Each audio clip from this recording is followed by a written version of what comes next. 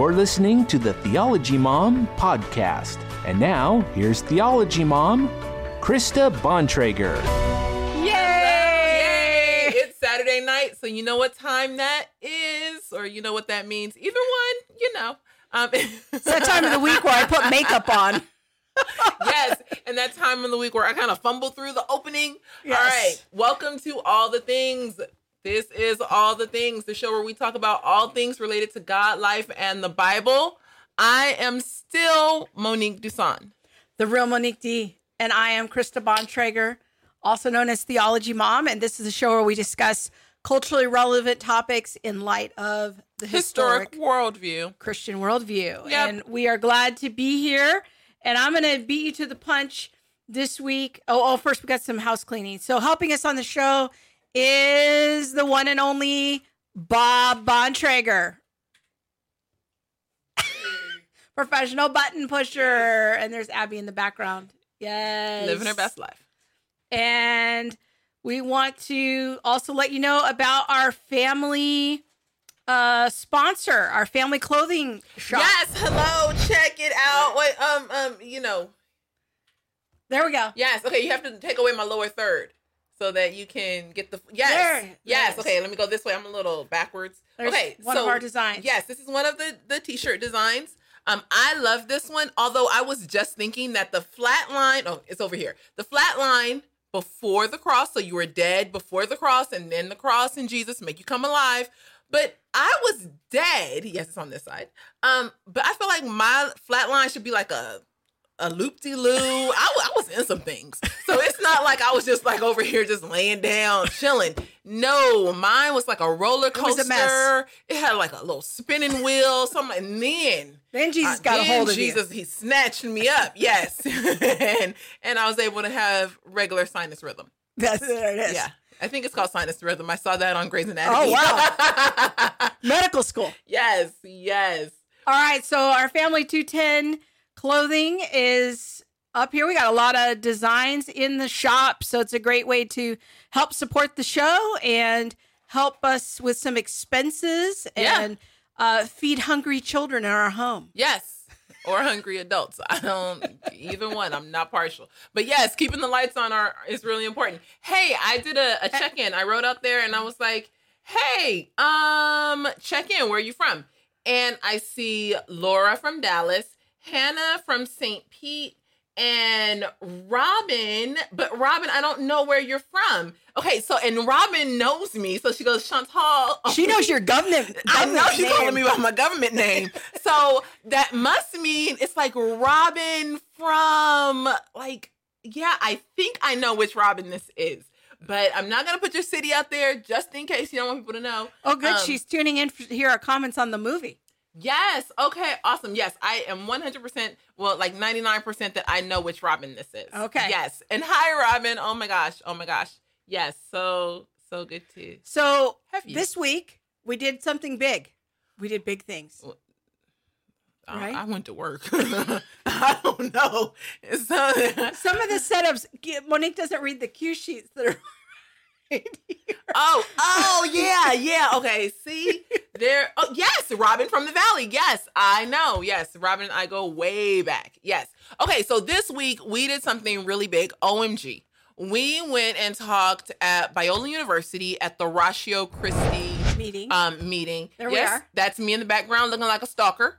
Our name of our talk was called The Great Awakening. The Great Awakening. Why don't you tell everyone what Ratio Christi is first? Sure. Yeah, it's a campus ministry organization, kind of like Campus Crusade or InterVarsity, but it really has a focus on doing outreach at secular universities to try to introduce people to Christianity, but using apologetics as a way of doing that. And people coming together to have discussions about life's big worldview questions.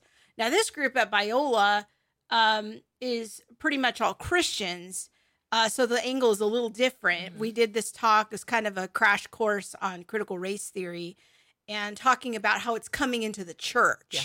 And so this group was a group of mostly Talbot people, actually seminary people, Really good group. Lots of great questions. People lingered a long time after the talk. That's awesome. And it was really our first time to try to do a formal talk together. We've done a lot of these like informal videos, but we've been working for months on developing this talk together that we can kind of team teach. Mm-hmm. And our friend Jane Pantig that we had on the show a while back is the lead for this group. And so she invited us to come and kind of do a warm-up presentation.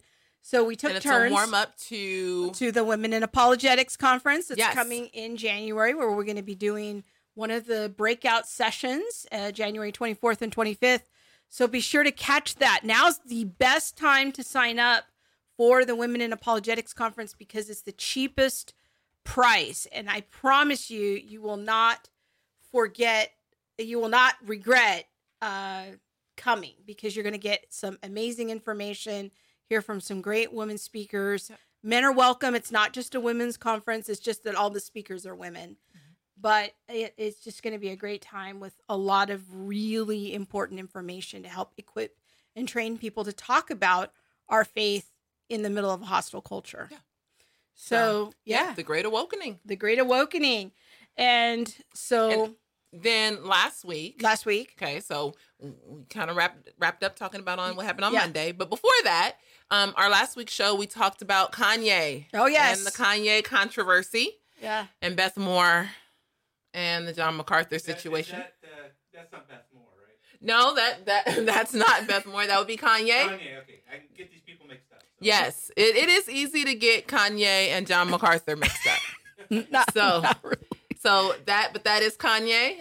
We had a good conversation about the many angles of his conversion, and maybe we should try to go check out his Sunday service. His Sunday service. Well, you know, we'll see what happens. They were talking about it at the Ratio Christi meeting. Closed on Sunday. You my Chick-fil-A. Oh, that, you know, content. I know, copyright content. I will stop now. But it makes me think of Chick-fil-A in a whole new way. So you go check out our show from last week. We also had a little segment about how to choose a children's Bible. I do get that question from time to time. So yes. That was good. All right, let's talk about today's show. All right, let's do the What are we doing today? Well, the quick rundown on the show is we're going to talk about the Harriet movie. Yes. We went last night to see the new Harriet Tubman movie. Yes. And it was us and like 4 people. Yes. I don't even know. I was like, wait. It's not good. No. So and one of the guys I think was the cleaner, and he was just standing off to the side for the majority of the time. Yes. I don't even know what happened. Yeah, so we're going to talk about that. We're going to talk about Paula White joining the White House staff this week, and kind of a few thoughts about that. I did a post on Facebook about it to get people's reactions. We're going to talk about, speaking of the nation's capital, we're going to talk about a group of former LGBT people who have found Christ and freedom and transformation in Christ, who went to the Capitol last week to talk about them as a minority group of people and some of their concerns, and trying to highlight those to our representatives in the government. So we're going to talk about that. And then our tweet of the week is going to be our old friend, Eric Mason. Yes. The woke church author. He's a leading advocate for critical race theory coming into the church. This week, he called Dr. James White, who's a very prominent Christian apologist, a racist on Twitter. So we'll that time. Try to break that down and try to understand what happened is happening. Yes. What in the woke movement is happening? That's right. Yes. Plus, all right. We want to hear from everyone. Join in the conversation on our chat box. And our friend Cynthia Hampton is watching. So glad to see everyone. And Bob will try to help us monitor the comments on Facebook as well, because it's a little clunky for Monique and I to get over to Facebook, but we'll try to get your Facebook comments in too. So we're glad to have everybody on board. Wallen. Commented on Facebook. Okay, great. I think that's Rhyme His Songs on YouTube. Yes. So, all right, let's get into it. Let's talk about the Harriet movie. Okay, so Harriet. So Harriet Tubman. Woo, Harriet. Harriet was deep. It was good. Yeah. I thought it was good. I'm going to just come out the gate. And I know there's a lot of controversy surrounding the woman who played Harriet, Yeah. around some of the characters in the movie. Yeah, we'll get into all of that. But let's first set the stage of Harriet Tubman. She's this amazing American icon. I would call her a Christian hero.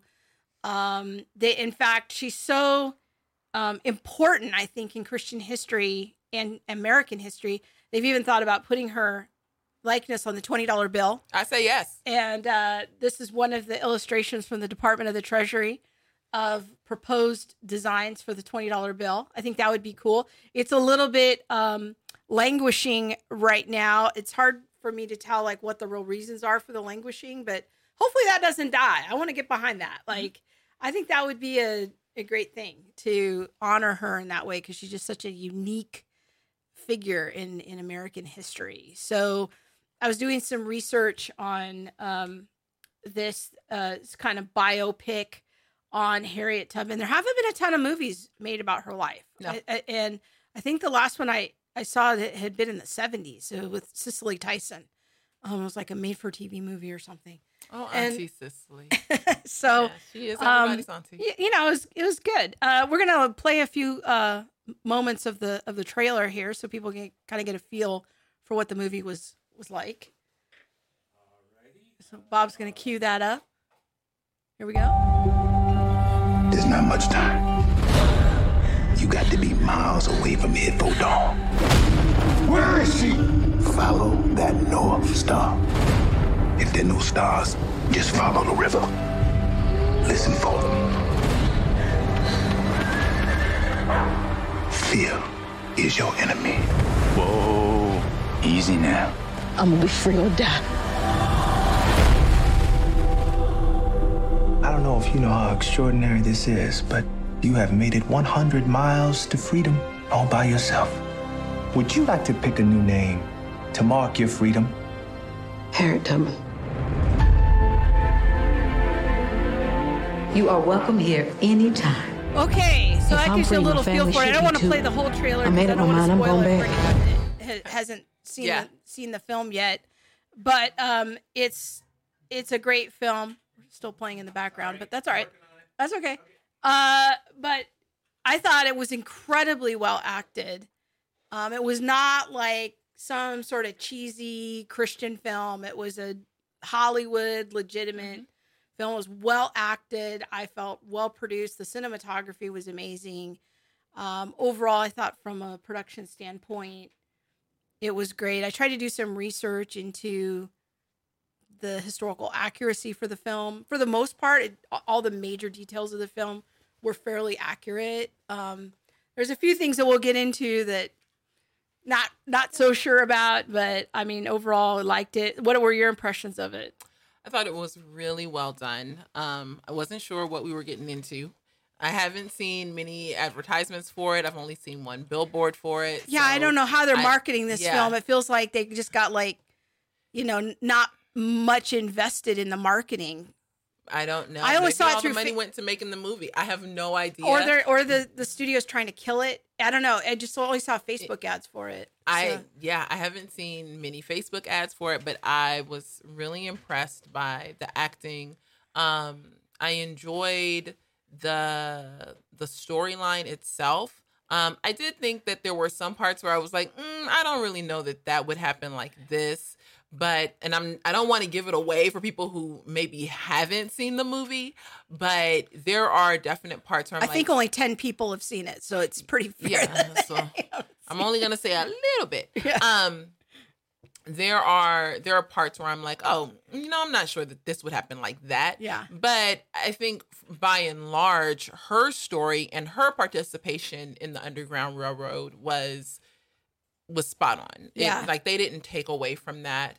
Her putting herself in harm's way and risking life and death to be able to go back and free like almost 800 slaves. Yeah.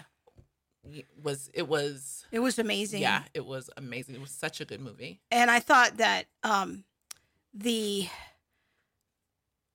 portrayal of her and kind of her development, you heard in the trailer, kind of the title for the show tonight is Live Free or Die. Mm-hmm. And that was kind of the main moment in the movie where because it is a bit of a journey. Like in the beginning, there isn't a ton of backstory about her at the beginning. And so we don't know a lot, but it wasn't like she was always that confident about running away or being that brave. The movie depicted it as she got more and more confident as they went along. And that pivotal scene on the bridge where she sort of had that clarifying moment of, I'm going to live free or die. Yes. And those were the two options. And freedom was worth like risking death. Yeah. And, risking her life for freedom. Yeah. So I thought that was just a great moment because you didn't know what she was going to choose. No. So. And yeah, you didn't know if it was going to be a really short movie. Or what was going to happen. Yeah. But, so the film though is like you said, really good. Is not without its controversy. I'm so glad we didn't read any reviews before we went. I went thinking, oh wow, everybody's gonna love this movie, and then I came home and was like, well, guess not. Yeah, yeah. So I think that is depicted by how many people were in the theater too. Yeah, it feels like the movie is sort of being shunned, so that's why we thought maybe it would be good to talk about it. But help us understand after doing some research about why some Black people are so upset about this film. Well, I think first of all, the woman who plays Harriet, she's a British actress and Cynthia Erivo. Okay. Has made some controversial statements about Black Americans. I am not sure what those statements are. I will be honest. These are just things that I've seen. I'm like, oh, okay. So there's that angle. The most I could find was that after it was announced that she had the part, that she made some comments about having to use a ghetto accent because she was going to be portraying an African American, and African Americans took exception to that characterization of their culture. And I think that there's, even though she's British, she doesn't come from a slave background, was also a point of contention for some people. She's from Nigerian parents who seem to immigrate to England. And so she's kind of seen as, I felt like from what I read, is not authentic to the experience. Yeah, to the part. Yeah. That makes sense, I guess, somewhat. Like, I guess if you're acting, I don't know that your lineage needs to necessarily match up for me. Comments about like Black Americans having a ghetto accent and things like that. Yeah, and I kind of would want to shun her too. I'm just going to go ahead and be honest though. The Lord is still working with me. I will be honest. Okay. Pray for me, somebody. But, that doesn't take away though from the level of acting she did. The strength of the performance. I thought it was still very, very well acted. And she's been on Broadway. She's won a Tony and a Grammy, and she does this major song on the soundtrack. I mean, but if you have a problem with our accents, you shouldn't go out for our roles. That is kind of, like if it's such a huge thing for you, now I have to make this ghetto, and then why would you audition for it in the first place?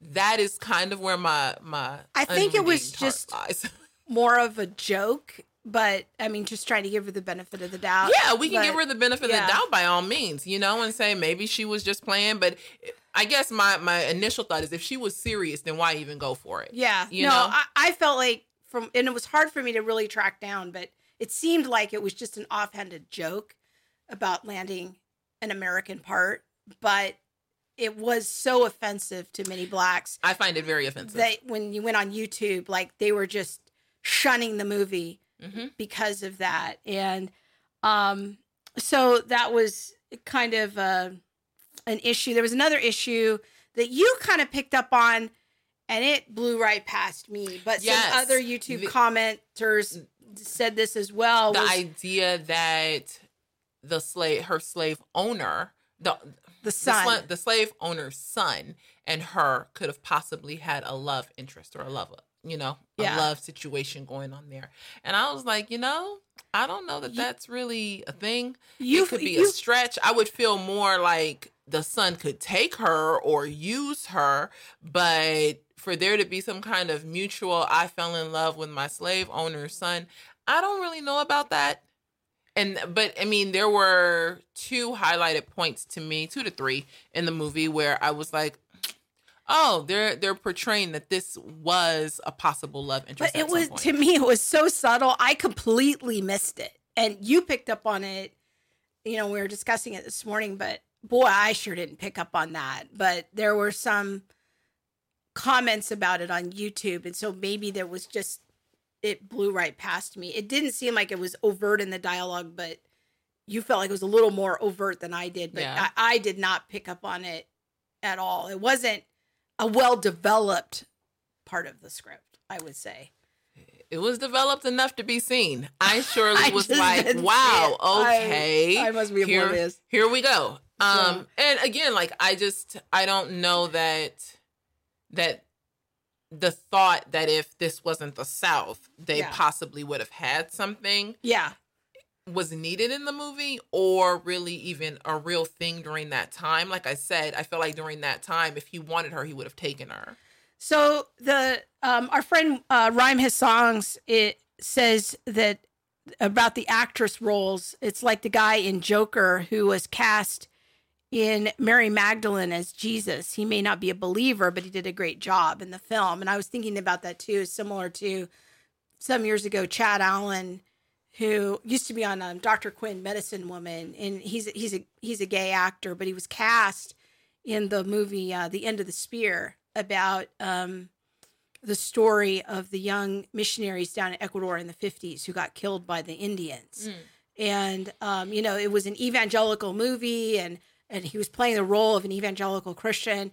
Well, a lot of Christians boycotted the movie because of Chad Allen being gay. I thought that was, frankly, a little petty, but I went and saw the movie anyways. I thought he did a fine job, and he was very respectful about the role. So, that does happen, that we don't always cast people in the right way, according to their own personal beliefs. That's why we call it acting. Mm-hmm. So you could make that kind of counter argument to the thing, but that's, you're not buying that. She's not buying it. No. You need to get that look because she's not buying what I'm selling there. All right. No. Not at all. Okay. Not at all. Let's see. What else? All right. About the movie. Oh, Robin says she likes your shirt. Said she was like my shirt, the actress. Oh, that. She was flatlined. She flatlined, and boom, she had a moment on the bridge, and she found her purpose. I'm telling you, this shirt can mean many things. All right. But okay. Let's see another thing about the movie. Oh, I wanted to say something about how black men were portrayed, because that was something a couple of our commenters last night asked about. How did you feel like black men were portrayed in the film? Like negatively, positively? I thought it was an accurate depiction of both. So you see some men who are helping to free the slaves, some black men who are, in the North working to free the slaves. You have some black men who are working to make sure that slaves never get free. Bounty hunters. Yeah, I don't really agree with the term bounty hunter. Sorry. Or with that whole idea that black men at that time were bounty hunters. No, like if anything, they were an overseer on the plantation and were working for the master. So you felt like there was a role in the film where there was a black bounty hunter. You thought it would have been more accurate to have him kind of be the overseer on the plantation. Yeah. And that he was kind of in charge of keeping the slaves in line. Mm-hmm. And I think that was one of the parts of the film that was more fictional, was that character. There is no character. I saw many black YouTuber comments to the effect of that was very offensive to them that there was a black bounty hunter in the film and that he had such a peculiar name. They said it sounds like a porn star name. Oh, I don't even remember his name. Biggie Long. That's hilarious. And they were very upset about it. And that it was purposeful to make black men look very stupid. And this was a comment. I didn't get that he was by any means stupid. I actually thought that he was trying to work over the white men to be able to get their money. But also, was very selfish and willing to sell his, other Black people back into slavery and make sure that they stayed on the plantation because it was good for him. I don't think anyway that at that time, free Black people in the South, that whites would be so willing to work with them. Yeah. And like, hey, now it's just you and me and we're going to, have this bond and relationship more like as much as you're my slave, you belong to me, we're going to go do this. So that would be, in your opinion, more historically likely that the Black overseer would help the plantation owner go find runaway slaves because that was just part of their job. I don't even know that they would take it that far. Okay. From what I understand. Okay. They would, oversee the other slaves on the plantation. But if a slave ran away, I couldn't really imagine them being taken off the plantation to go now and hunt for the people who ran away. That's just, like I said, my understanding. I have a lot that I can learn. Maybe I'm wrong. But yeah, I thought that was a little. But we're kind of picking on things now because these are not major points. But it wasn't so big of a deal that it would make the storyline or the movie less credible or less good. Yeah. Yeah. So, do you think people should go see this film? Do you think it's? I would say yes. Do you think that people, would you encourage Black parents to take their kids? Yeah, I would encourage white parents to take their kids. Well, that too. Like, but I'm just saying, do you feel like it could be injurious at all to Black kids to see these portrayals of slavery and that sort of thing? I guess that was more of my question. I feel like Black or white, the conversation should be had. This is American history. It's not African American history. This is the history of America. And children need to understand when they get to an appropriate age, like, hey, this is the history of America.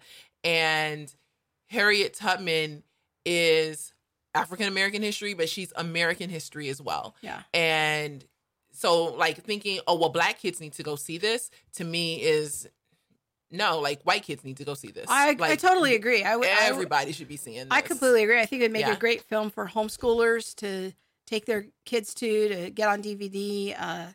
Because it is. I think it's a really great way of saying it. It's part of American history. And she's, like I said, at the top. She's a great American icon and I think a Christian hero.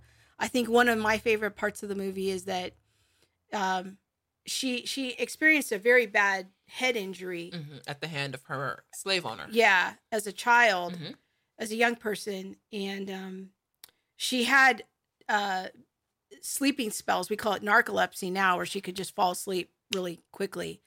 In the movie, though, they portrayed that as a means of how she would hear from God, and that she would experience visions and dreams, and that part of it actually seems fairly historically accurate, that she was very close to God and she did hear his voice. And this was part of how she attributed that. Now, some people have said like, well, she just had narcolepsy or she had brain damage and have a physical explanation for it. But I actually thought it was kind of nice to see somebody who really heard from God in a meaningful way that helped her in her life. And it was portrayed in a positive way, not a weird way, not in a like, oh, that's so strange, which is normally how you see it portrayed on television and in the movies. Yeah. And her faith was very important. Yeah. And it was, like you said, portrayed in a way that was respectful and not like, oh, here's a wacky Christian. Yes. And so I appreciated that too. Like, she prayed often. I think the slave master's son, his name is Gideon, he would make fun of her faith, but no one else, like, there was nothing in the movie that would make her be like a wacky Christian or somebody who was... She was portrayed extremely intelligent and respectfully. Even though she couldn't read. Yeah. And I would say you would have to have God on your side in order to free nearly 800 slaves. Yeah. That's just not, something that people were doing. So let's go to a few more comments here. Your friend Robin said it was a joke. It was tasteless. I think she's referring to the name of the bounty hunter. I mean, many Oh, if it was a joke, it was yeah. Yeah, I agree. Yeah. I mean, I think that was rather unfortunate, but that is, I think the question that was out there by many people in the Black community was that just seems disrespectful, to Black men. So, Wendy has a couple comments on Facebook. Okay, great. We'll go to that. Let's finish up with Annette. She hasn't seen it. I saw someone say it wasn't well done and that Harriet deserves a better movie to tell her story. I've seen many comments to that effect, Annette. I don't agree. I thought it was extremely well done, very worth seeing. Oftentimes I see movies and I think, I really want that 3 hours of my life back. I did not feel that way after going to Harriet. I felt like it was well done and well acted. Okay. Even our teenager liked it. Yes. So, and she's not big on historical biopic type of thing. She more is into fantasy. So, but even she enjoyed it. All right. Let's see. Rhyme His Song says, "Oh wow, now I want to see it. So many vets suffer epilepsy and need to have the shame of that health condition dealt with." Okay. I will have to say, I say yes. If you have not seen it, go see it, support it. It is good. Yeah, go find it soon because I don't know how long it's going to be in the theater, but right, it's only been out for a week. Yeah, but yeah, but I've heard nothing about it. Yeah. I think the other take on it is that that it's not woke enough. Oh, there's that situation. And I would say I don't know how much more woke it would need to be. The woman was a slave. She ran over 100 miles by herself, decided to think on her own, and then come back and free nearly 800 slaves. 750, I think was the final number. Yeah, some of those were even during the Civil War. Yeah, she was used as a spy during the Civil War. And she helped continue to free people even during the Civil War. And it was just an amazing story. So I don't know if people are saying that movie is not woke and that's a reason to shun it. Yeah, it needs to be more woke. I just say you have to do your history. You have to do your homework because just Harriet Tubman by herself. Yeah, but a lot of people. She is an icon for freedom. But a lot of those people say you're a coon for even liking the film.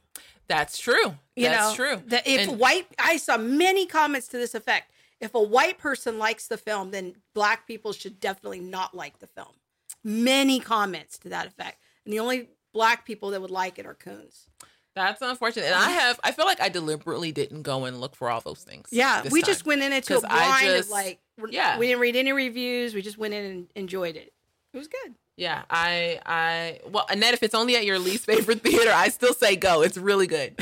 If people will trivialize to me because it's trivial to make a movie quote unquote woke or to shun it based on something like that, I have my heart just goes out to people because I'm just like, you're missing something. This woman worked hard and risked her life for many, many people, and there's nothing more there. It needs no explanation. And it wasn't overly violent or gory. I kind of was nervous going into it. Are they going to have a lot of slave beating or raping scenes? But it wasn't like that at all. It was very tasteful. Yeah. So very tasteful. All right. Well, let's switch gears here. See the movie. Yes, see the movie. Go. It's important though to patronize movies that are good because there's so many movies that are not good, and that's how we can speak to people is with our dollars. And so we want to. When a decent movie comes along, it's good to go spend your money. So Robin said, if someone escaped, the Black overseer would be punished. So he worked against his own interest. Oh, interesting. Mm-hmm. Yeah. Okay. Shall we change gears? Let's do it. All right. We're going to talk now about the big news this week. More big news. I can't even. I don't know. Paula White is now a paid White House staffer. I don't even know what to say or do about this. I blame the entire state of Florida. Okay, we're going to get into it. I just don't know. So, why don't you tell us who Paula White is? Because get it. Well, here's what went viral this week. So this is what our culture thinks about Paula White. Because after it was announced, that she was now going to be a White House staffer. She's been a longtime advisor to the Trumps. She prayed at the inauguration. I don't know. You were out of the country. You might not even know that. Nope. But now she's on White House staff. And then this video went viral. Wherever I go, God rules. When I walk on White House grounds, God walks on White House grounds. I had every right and authority to declare the White House as holy ground because I was standing there, and where I stand is holy.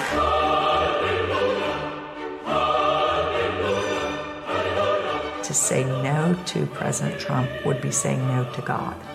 And I won't do that. We are in a spiritual war right now. Let every demonic network that has aligned itself against the purpose, against the calling of President Trump, let it be broken, let it be torn down in the name of Jesus. You want me to tell you what my thoughts are? The thoughts of the King of Kings, the thoughts of the Lord of Lords. I'm downloading heaven. Hey!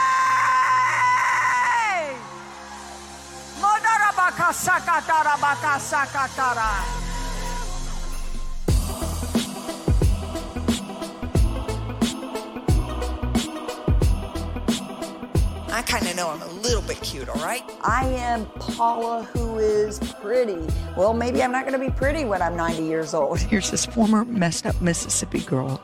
Lived in a trailer that they called trailer trash.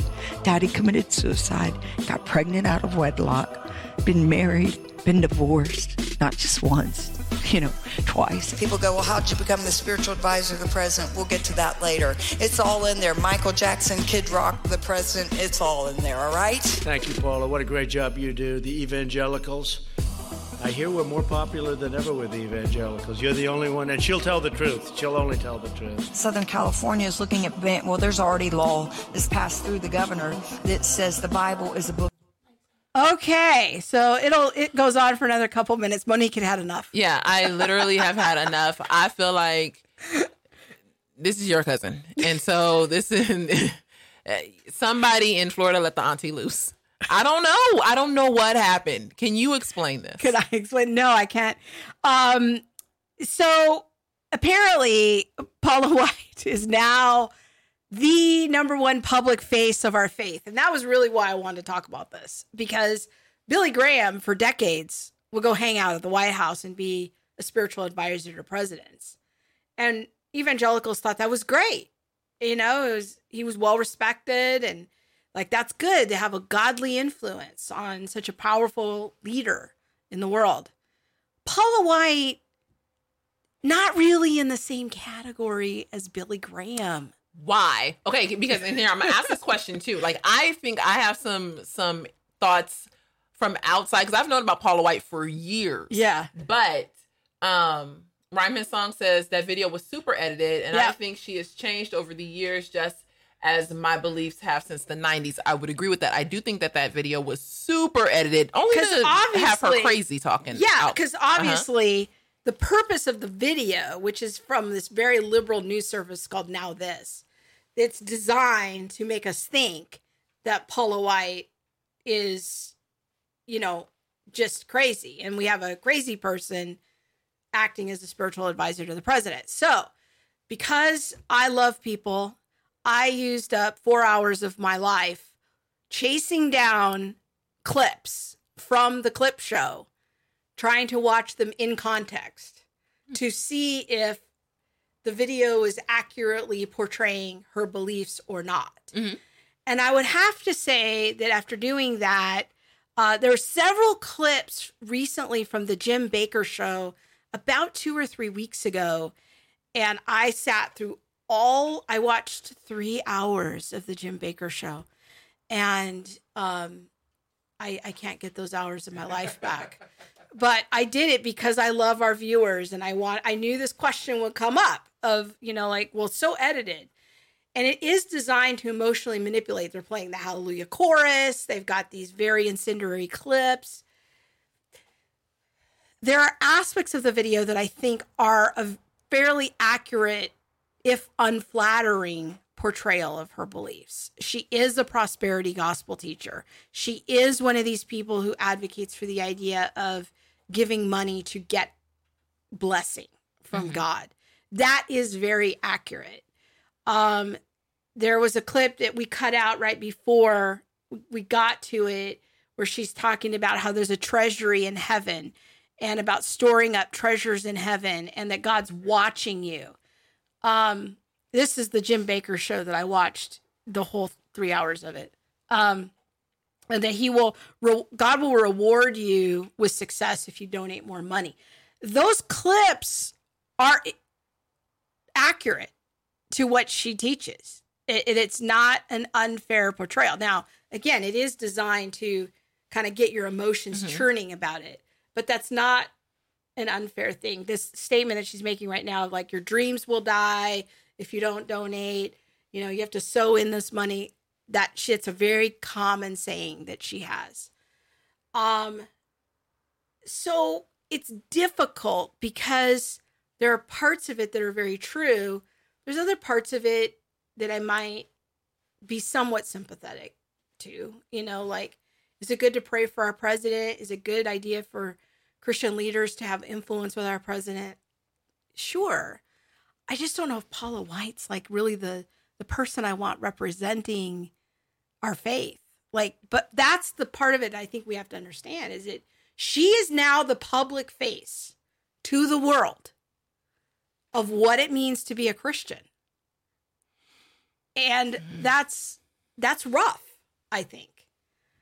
So, yeah, I think when I first found out about Paula White, it was many, many moons ago. But I think over time, and maybe I'm just wrong and my views have changed, not necessarily hers, but I didn't see her then as being so much of a prosperity teacher. But now I definitely think that it's like, you need to give this much. And if you don't give this much, then, you're not going to be blessed and your blessings are going to dry up and all of that. And I'm like, that is not Christianity. That is not, reflective of the God that I serve. Yeah. But there's other parts of it. Like there was a really short clip in there of her praying for the president and praying against the schemes of the enemy. And it is true that Paula White has overcome a lot in her life. And so for that, like, I don't want to completely pan the woman, like nobody teaches things like that are 100% corrupt, like there's truth in a lot of places, but the only way we know the truth is because that's what corresponds to scripture. And so I'm sure she has overcome a ton in her life, and I don't want to minimize that. I don't want to minimize that we ought to pray for our president, but we ought to pray for all of our presidents. Yes. Not just the ones that we like. Yes, or agree with. Mm-hmm. We ought to pray against the schemes of the enemy for every president. Mm-hmm. And I think that that's the part of it that I feel very uncomfortable with, is because she is now kind of attaching evangelical theology to Trump. And that part of it makes me feel pretty uncomfortable. And I'm a conservative, but, Trump is such a divisive and mixed bag, as was our former president. Mm-hmm. And that's the nature of politics. And I'm always trying to find this third way of, like, how can I be a Christian and distinctly Christian and not just fall into, like, political power grabs, like the sovereignty of God rules over kings and puts them in place, whether wicked or good. So it's such a mixed bag, but it's disturbing to me that she is now, in the world's eyes, this clip show is what they know about Paula White and what they think you and I believe. Okay. So then that naturally makes me have a question of, so now what? This is where we are. As Christians, what is our next step? What's our next move? How do we maybe put a lid on some of what's cooking in this pot? Yeah. I think that who would you like to see be the advisor? Oh, that's a good question. Maybe repeat it. Bob asked me who would I like to see as an advisor to the president. That's a very good question. Maybe somebody like Francis Chan. Oh, yes. who is extremely thoughtful, very global in his perspective, but very like sound gospel oriented. He did a chapel service this week that got a lot of traffic on my Theology Mom public page, that I thought, man, this guy really understands the age in which we live and, you know, what's happening. I mean, somebody along those lines, I think that would be really good, you know, to speak truth, but in a loving way and kind of try to be distinctly Christian in their approach. Francis Chan used to be a pastor at a megachurch and kind of stepped down from that to really work on helping the poor and working with the homeless. And now he and his wife are going to be full-time missionaries in China. They're moving to China. So, you know, he's had best-selling books. He has a big name, but he's not in love with his big name. He's not in love with his influence or his branding. Somebody more like that. I don't know. So, I don't know. Do you have any thoughts of anyone you think would make a better advisor? I think Francis Chan would be great. He spoke quite a few times when I was at Biola. And no, I really like him. I think that's a really good pick. I feel like the pickings is slim. And maybe that's wrong to say. Maybe. But who would you guys say? Like, if you could pick, like, man, I got this one person. Yeah. You know, who would be a good advisor to the president?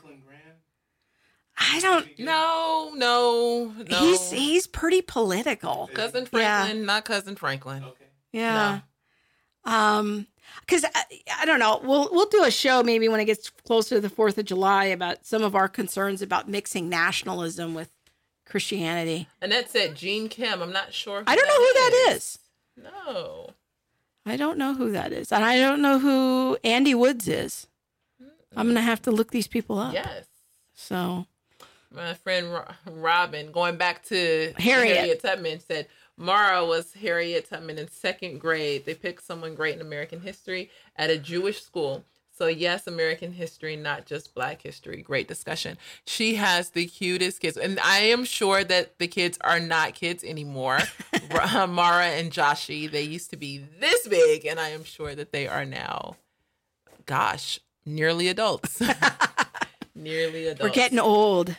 No, let's not discuss that. Okay. All right, so, we're ready to change gears? Let's do it. All right.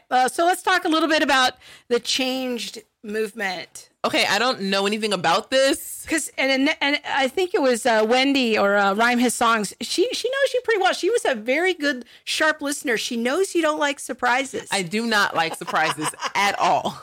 I like to know everything in advance. That's right. Yes. So this is a surprise segment for Monique. So the Changed Movement is a group of former gays, lesbians, and trans people who have come out of that movement. They found Christ.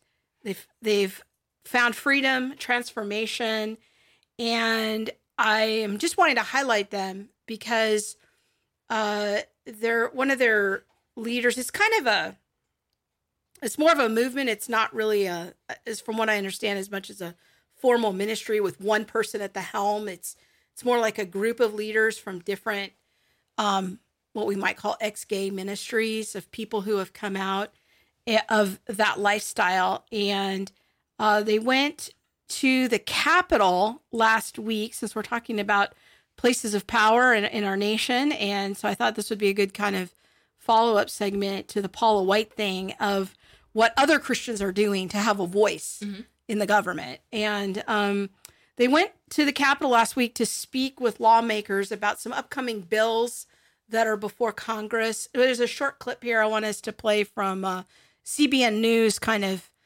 summarizing what they're up to. These days, when there's so much talk about gay rights and transgender rights and laws being passed to protect those rights, a whole other minority is getting ignored.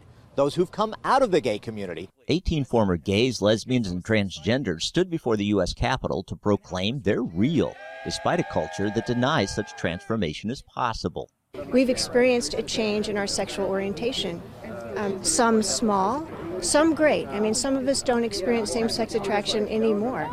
And yet, everywhere you go, you hear that's utterly impossible. Not for this former homosexual, now father of 4. I don't ever get sexually aroused by looking at a man. That hasn't happened in years. But House Bill 3570 says therapy similar to what helped Ken Williams and many of these leave the lifestyle can't do that. It proclaims there is no evidence that conversion therapy is effective, or that an individual's sexual orientation or gender identity can be changed by conversion therapy. Williams worries such a bill would forbid the counseling he insists saved his life by calling all of it conversion therapy. At 17 years old, I was suicidal. I started seeing a Christian counselor who I saw weekly for 5 years. And it changed my, that was the last day I felt suicidal. Pastor Jim Doman says similar counseling helped him go from gay guy to heterosexual husband and dad. But H.R. 3570 brands such therapy toxic, saying it is substantially dangerous to an individual's mental and physical health. Doman, of course, disagrees. These bills would not only prohibit it, it's almost like we'd have to go underground to seek help. And it breaks my heart when you hear the stories of people who've been sexually abused, people who are suicidal, people going through depression and seeking help, or they want to go in a different direction. That would not be, would be very, very difficult, if not impossible to do. Many here are Christians who also give God the credit for their radical change. Elizabeth Woning brought a warning for a culture that would reject that power and instead embrace what the Bible says is toxic. We are denying our own biology. We are hating ourselves. We have higher rates of mental illness and suicide. The farther Christianity gets out of the mainstream, the more broken we're becoming in America. These folks are saying while laws are being passed to protect people like those in the gay and transgender communities, other people who want to swim against the cultural mainstream will be hurt by those very laws. Paul Strand, CBN News, reporting from Capitol Hill. Okay, so that was CBN's take on it. Surprise, surprise. Yes. So, I don't know. What are your thoughts about that? Kind of springing it on you. Yeah, kind of springing it on me. I have thought a lot about conversion therapy. I actually have a few friends who have gone through it and have heard that it did more damage than good. That was and could just be their experience. Obviously, as you look at, or listen to other people who said, my experience was completely different. I think taking away, because from what I understand with this bill is that it would be illegal to, in any way, talk to someone who is struggling with gender identification and things like that. Talk to them in any way that would pose any other option aside from homosexuality. Yeah. And so, go ahead. I think that that's one of the concerns. And I think it was really unfortunate the way that the report was put together, because I think it was missing one critical piece of information. And that's what you just highlighted, that what Congress wants to do is make any conversation illegal and calling it under the umbrella or the branding of conversion therapy. Yes. Now, have there been examples of what is really conversion therapy that have been hostile and harmful to people? Absolutely. But I've heard Ken Williams, one of the guys they featured in the story, straight out say, like, that's not what we're about. Yes. And so that's where things need to really be parsed out and very carefully weighted through, because things that are hostile are never going to be helpful. But to say, I'm questioning my gender, I'm questioning my identity, and would really like to talk to someone about that, making that illegal is a problem. Yeah. Because there are just many, many, I think, issues that could be seen with that. Like, the fact that most people in their teen years who struggle with gender confusion or gender identification issues, that shifts over the course of time. But having someone to walk alongside you in that conversation would be super helpful. Thinking that would be illegal for a teenager or a young adult to be able to have someone to walk alongside them really scares me. It also really scares me to think that you can have these hostile conversion groups, though, that want to pray the gay away for, in so many terms. In a superficial way. Yes. And in a way that is belittling and dehumanizing and things like that. And at that point, people are just left with brokenness. Yeah. No, I totally agree. But I think it would be devastating and do a lot more harm to say that mental health professionals, pastors, people, clergy would not be able to have those conversations with people.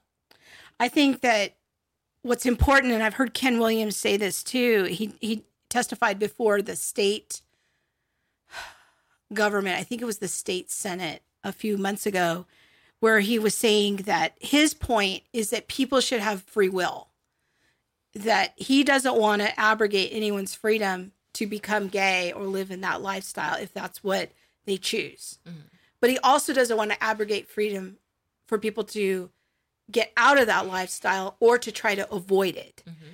And that the free will is really what's important. He wants there to be a space for people to explore the Lord and what God can do for them. And some people struggle with same-sex attraction for years, but they know this is what the Bible teaches, and I want to live under that authority and be in the struggle. All of us have struggles with sin.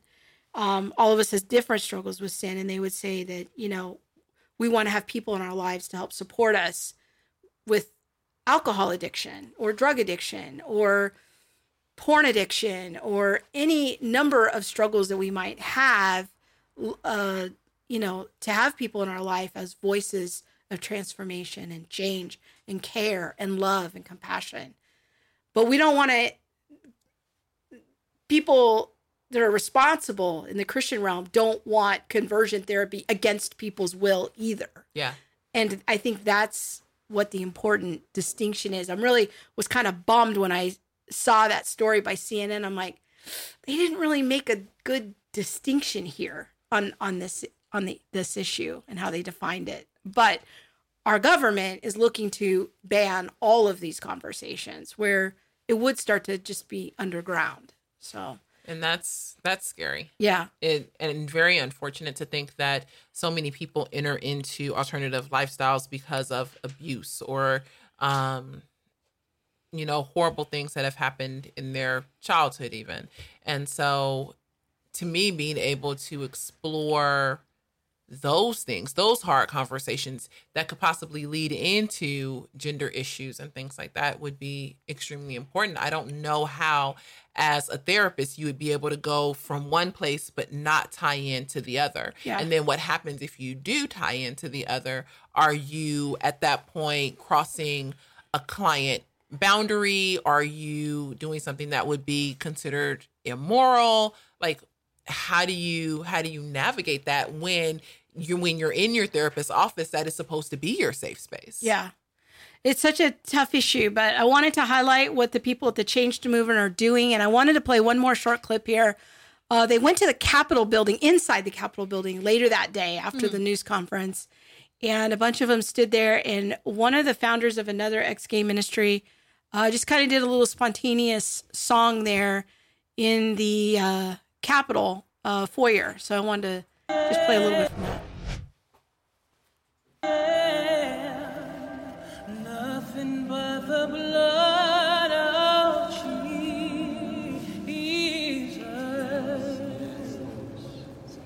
and oh, precious is that flow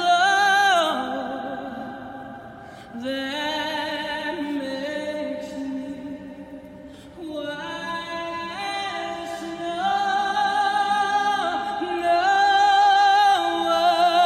other fount I know,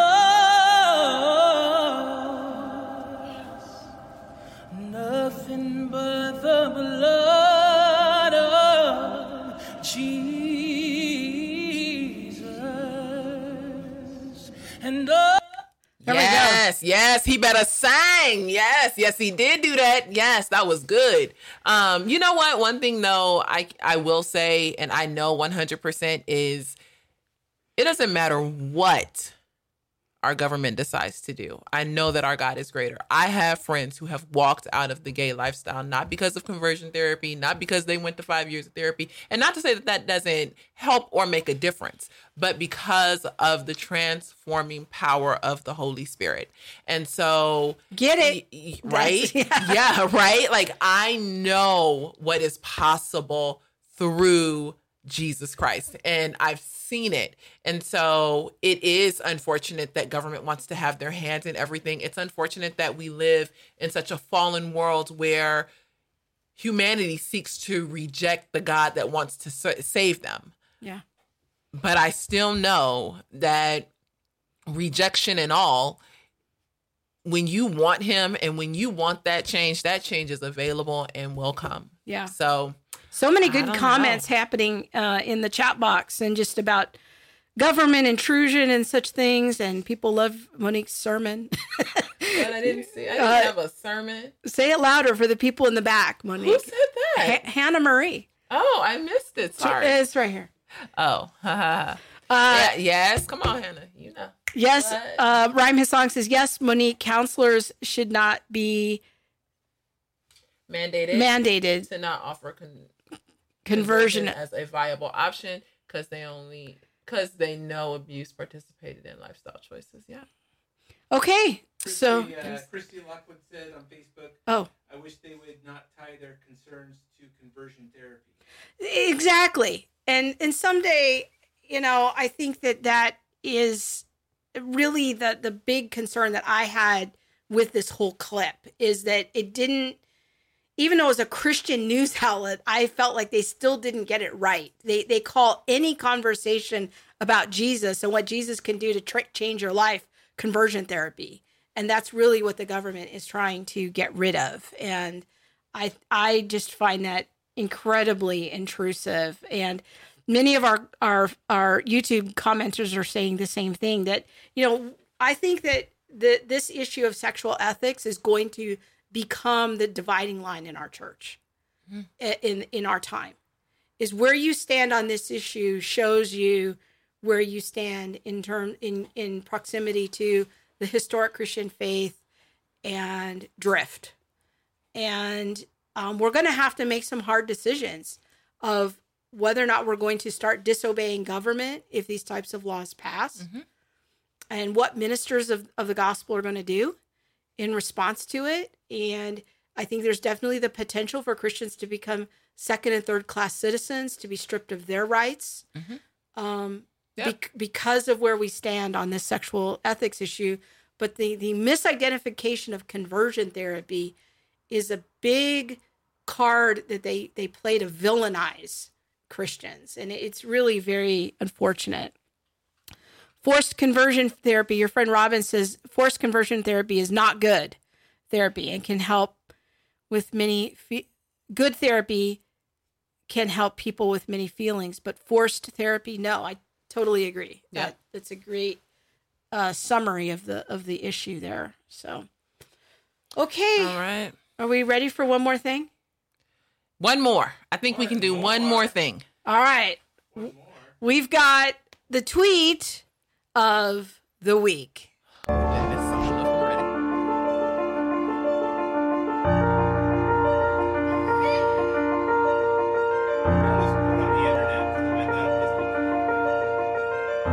it was on the internet, it must be true. Oh my gosh. Are you crazy? That's fantastic. Oh, that was the best one yet. That was awesome. Okay, so this week, Eric Mason, the author of Woke Church and a leader in the critical race theory movement, introducing it into the church. Yes. Been a chapel speaker at Dallas Seminary and many other places. Yes. Called popular Christian apologist Dr. James White a racist. So yes, he did. Monique's going to break it all down for us. She's going to tell us all the things about it. All right, well, first let's look at the tweet. All right. Dr. Oakley, 1689, which is Dr. James White's Twitter name, makes an interesting commentary about the multi-ethnic and particularly black churches.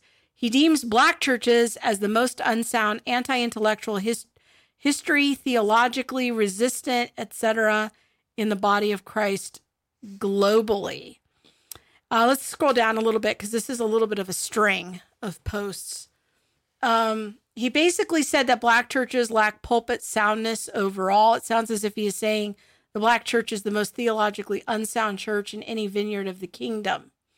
Then he goes on to mention several pastor conferences, black pastor conferences, hunger for those who minister in these types of contexts. Of course, there are pockets of unhealthy in the black church, just like others. And I think that tweet is key. Because I actually think there's a point of agreement there between him and Dr. White. So anyways, let's go ahead. Or he says it's too much out there and ignorant to make racist comments like this. Okay, the final tweet, he says, yes, this is racist. What are your thoughts? Well, we're glad you asked, Eric Mason, because we're going to give you our thoughts. Yeah. So, all right, let's go ahead and play the clip that Eric Mason posted of Dr. James White there. And actually, if we can go to the Twitter version first, Bob. Okay. And then we'll go to the YouTube version. Play the actual Twitter version. Churches of whatever ethnic mix, there is an anti-intellectualism, an anti-church historyism, there is an anti-theologyism, there is an anti-Bible translation, Bible transmissionism, and it's seen in the fact that it's almost never addressed, almost never talked about. But it's especially true in black churches. It's just a reality. The idea of sound doctrine, church history, there are so few churches. Okay. Of whatever. So there's the clip that Eric Mason played. So once again, because I love our audience so much, I spent 2 hours tracking down the original clip. It wasn't easy, people. These are not easy things. The clip comes from a show from July 28th, 2016. Mm-hmm. And because I want to find the context, and this is a really good tip.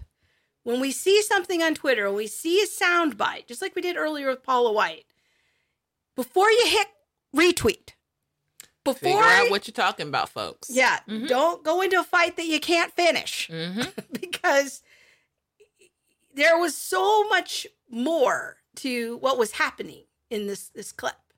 But before I get into all of the context, and we will get there. Yes.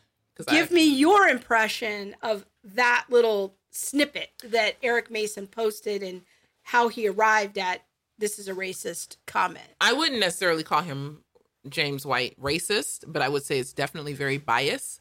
I would say that he definitely has some kind of heart issue, I guess, against minorities, because he says in nearly every minority church, and the black church especially. And I take a lot of issue with that. And I feel like as someone who considers himself to be prominent, and you consider him to be prominent, I don't know who he is. Honestly, I don't. And I don't care. I know. Because I feel like this is what we were talking about a couple weeks ago or last week, whatever. Like when you put something out there and it is so it's like a steak on a trash can lid. I'm like, yeah, even if you're making a great point, the fact that it's just so, I don't care who you, I just don't. And I know that that's wrong. I do have to grow in my compassion level. I really should. But I'm just like, there was something, if you have a concern about African Americans and their theology, African Americans and apologetics, African Americans and whatever, what are you doing to change that mindset? What are you doing to make that shift? How are you stepping into that space and and doing something about it. I see a problem in evangelical churches and the way that critical race theory is coming after and like dehumanizing whites. I'm going to step into that space. He has a problem with Black theology, then he should say something or do something about it. Well, he does speak in Black churches on apologetics with his friends that invite him. So, I mean, he is trying to. No, he lost me. Like he lost me. I'm just I have. Well, to. You're asking the question. Okay, yes, what does he do? Come on. You're asking the question. What does he do? Yes. And I'm telling you, this is what he does. Okay. So don't be like throwing it to the side just because you don't like his. I haven't. Come now. I don't know because I sure ain't seen him at no Black church. But go ahead. Go ahead. You don't go to Black church. Not anymore, Lord. I'm gonna have to get back in, see if James White is there. Okay. All right. So, like I said, context. All right. So, the question of what is the context here? All right. This video from July 28th, 2016 was a response to a debate that James White had done. He debates a lot of people, a lot. He's extremely well-read and very intelligent. Now, look, I'm not here to be the apologist for James White. There's things I disagree with him on. He's a Calvinist. I am not. He's an anti, like, kind of miracles are today. I am not. But he has a lot of good content, too. Like, he's done some great work on Matthew Vines and progressive theology and kind of refuting some of those errors. So I don't judge people just on, I'm not like a one issue kind of gal, like, well, he's a Calvinist, I'm not, so I'm just going to disregard everything he has to say. So that's not really how I roll. But he had a debate with some Black Hebrew Israelites. And for people that don't know what this error is, it's an offshoot in the Black church of a cult of a group of people that are siphoning off a portion of Black youth that have grown up in the church and have a mediocre exposure to Scripture. They know just enough Scripture to get captured into this movement that seems very intellectual, that tells them that they are the real Jews. Yes. And it's a very peculiar movement, but it is a problem in the Black church. So James White, you're asking, what is he doing to help the Black church? He's debating Hebrew Israelites, trying to help marshal some arguments from the historic Christian faith to counteract this problem that is a particular problem in the Black church and in the Black community. So anyways, this is a response video that he did.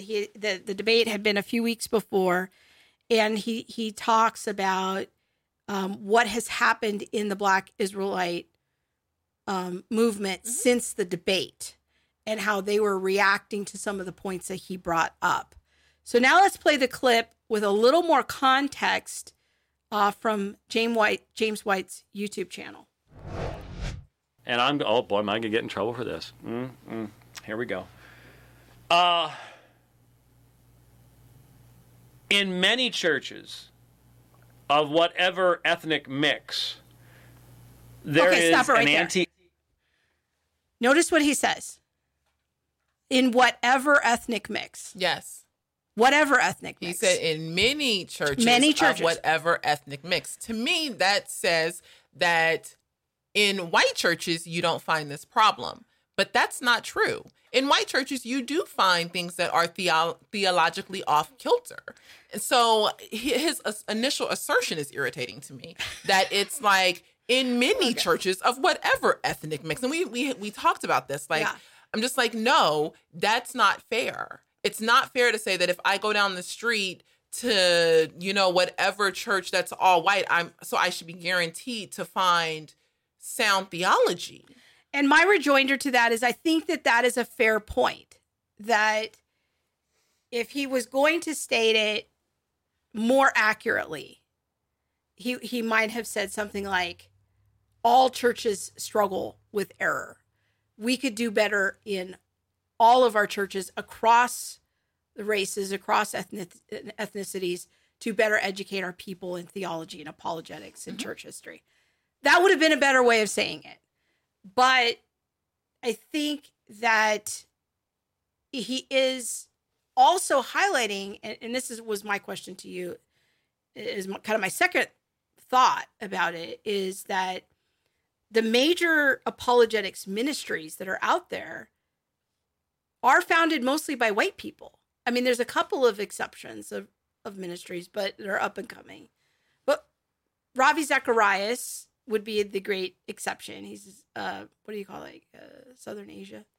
Is that what Indians are? So he's an Indian. He's from India. But most of the ministries are founded by white people. Stand to Reason, James White's ministry, Reasons to Believe. I mean, the old guard, as we might call them. There's a lot of white people. Mm-hmm. And you might make the case, I'm not saying this is a great argument, but you might make the case that apologetics is a little bit more in the white church than in more ethnic churches. But it was still... does that mean that just because we have not started an apologetics ministry that we are not involved in apologetics? I think that's a fair point. I'm just trying to think of like what the potential... I don't know. I feel like let's continue to give him the benefit of the doubt when he made a comment like that. I'm like, the benefit of the doubt kind of runs out there. Okay. Like, I feel like what he's saying is that you're guaranteed to find sound theology in white church and not sound theology in black church. Okay. To me, that's a bit of a problem. Like, no, there are doctrinal issues in a lot of churches, unless they go all the way back and look at historic Christianity. Okay. But that's just my heart position. Like, that's just how kind of where what I'm seeing. All right. Well, let's keep going. I think it's a fair point. I generally, I agree with you. I'm just trying to put forth like what I think are the best rebuttals. So, yeah. All right. Let's keep going. Let's go. Just play. Intellectualism, an anti-church historyism. There is an anti-theologyism. There is an anti even Bible. To say anti, like that means that we are just taking a hard stand against it. Like, I'm anti this. It's not that I maybe don't know or haven't been. No, but I'm anti. Like, I think that his wording says a lot. Have you never been in a church? Because this is definitely true in my experience. That when I started first going to seminary, I'd have people to pull me to the side to say, if you go to seminary, you're going to lose your faith. There was a definite anti-intellectual belief from Christians of not just ignorance, but hostile toward learning, hostile toward church history. We don't need to know that. We don't need to know creeds because those are just ancient ideas from dead white people. We have the gospel and the Bible, and that's all we need for today. I got that all through my seminary years. Strong anti-intellectualism.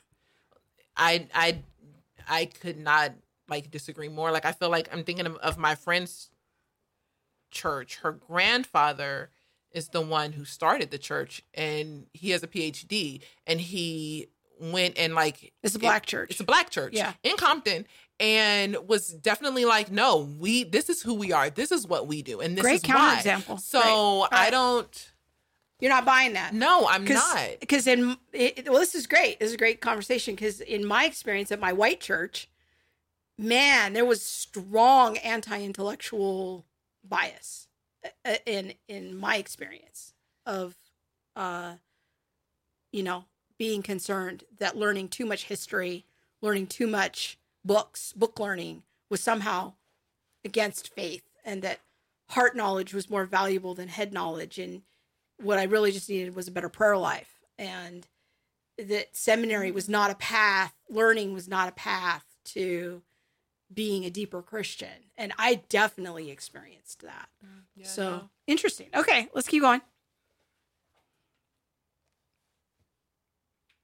Bible translation, Bible transmissionism, and it's seen in the fact that it's almost never addressed, almost never talked about.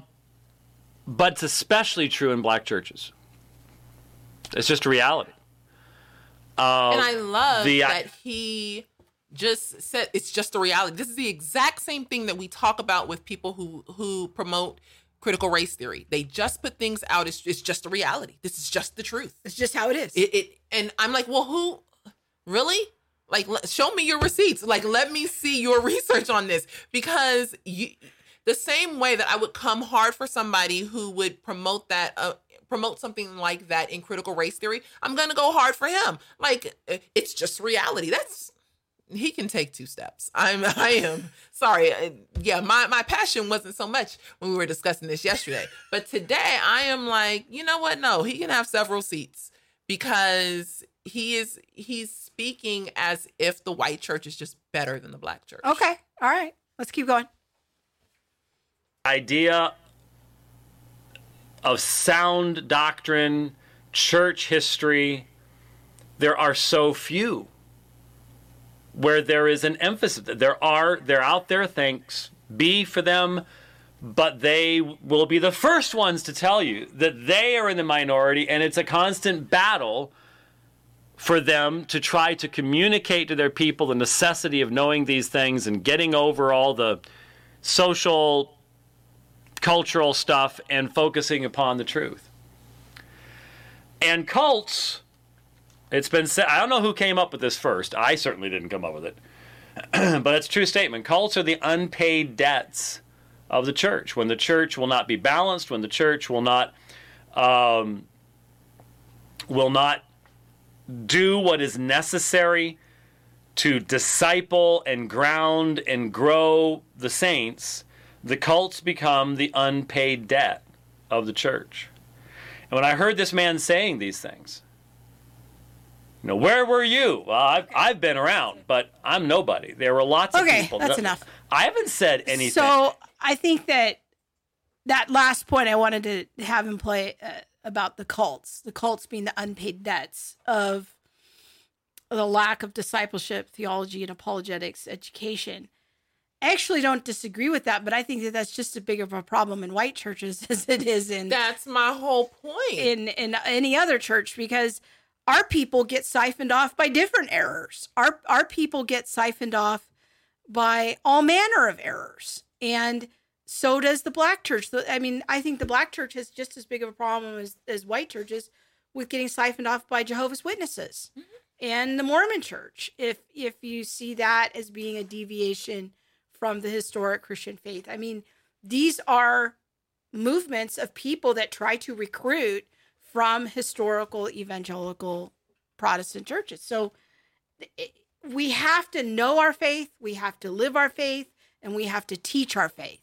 We have to do all of those things to really know what we believe and why we believe it.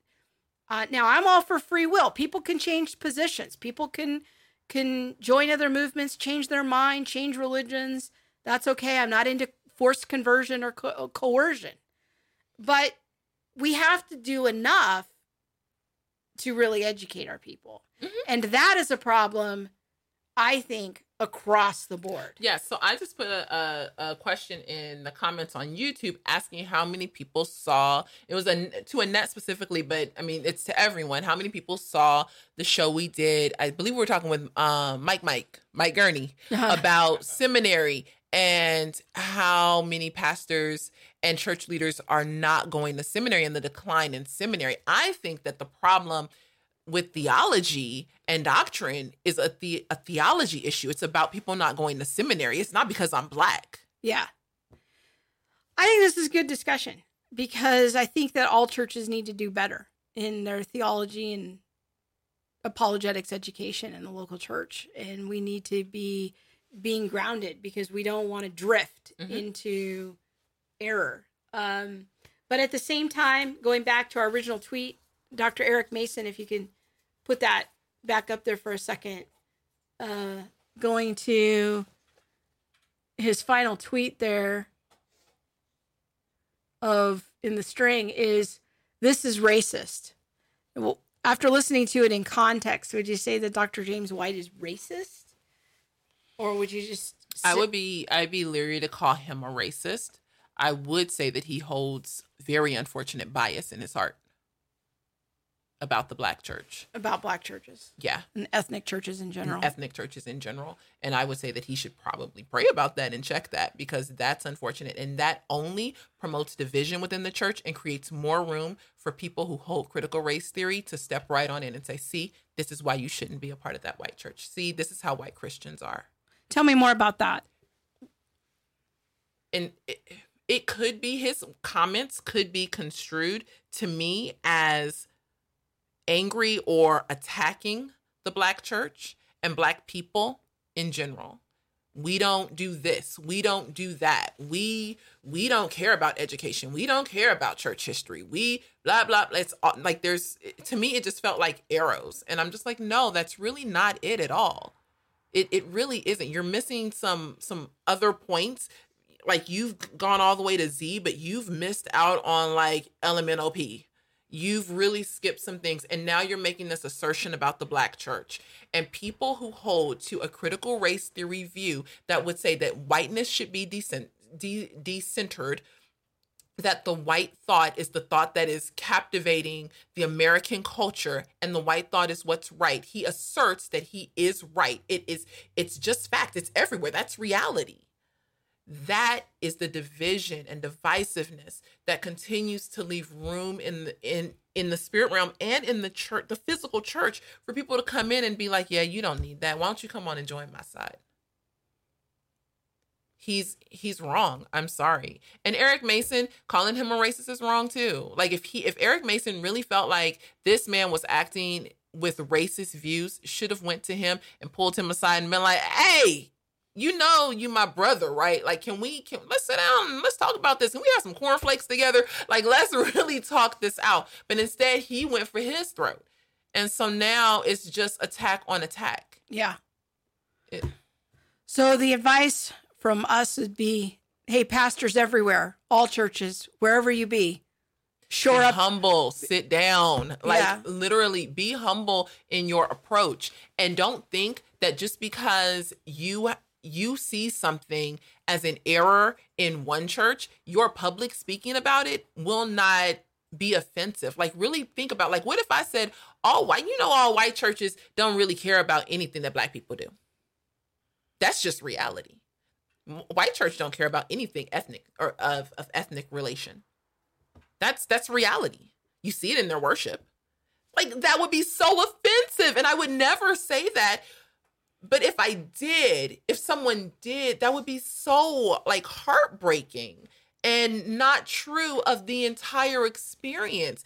What I feel like James White is doing is making a comment about every Black church or every church that has ethnic and minority leadership.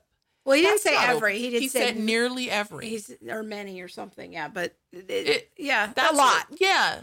More than 75%, I would say. But I would say, I think my takeaway from all of this is all churches need to do better to shore up their education programs. Yes. And we need to shore up our love. Like, man, James White, Eric Mason. Well, I'm not even at Eric Mason yet. But James White, I feel like that it didn't come in love. And then Eric Mason turned around and shot him. And it's like, we can't continue to kill ourselves. Okay. We shoot each other. Heck, I don't need, sorry about that, y'all. I'm a work in progress. I don't need the world to shoot me because we're shooting each other. How do we do better about that? That's a great point. Oh, man. Our friend Cynthia says, you're so right, Monique. We hope that this will help some people to have this conversation and then, just kind of talking it through. And I think you raised some really, really thoughtful points. And so I like one of the things, and I'm just going on now. One of the things we did in our video about 23 ways that, what's it called? That we messed up talking about race, and the 14 ways that you can do it better.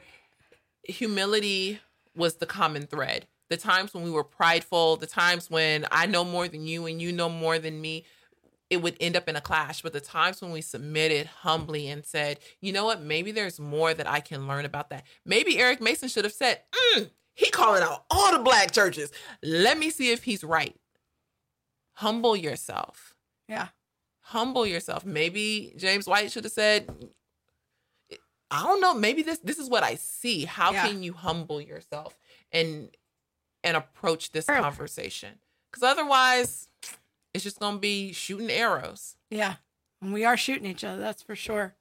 All right, my friends. The clock on the wall says it is time for us to wrap up. And we want to encourage everyone to check out the show notes for past episodes.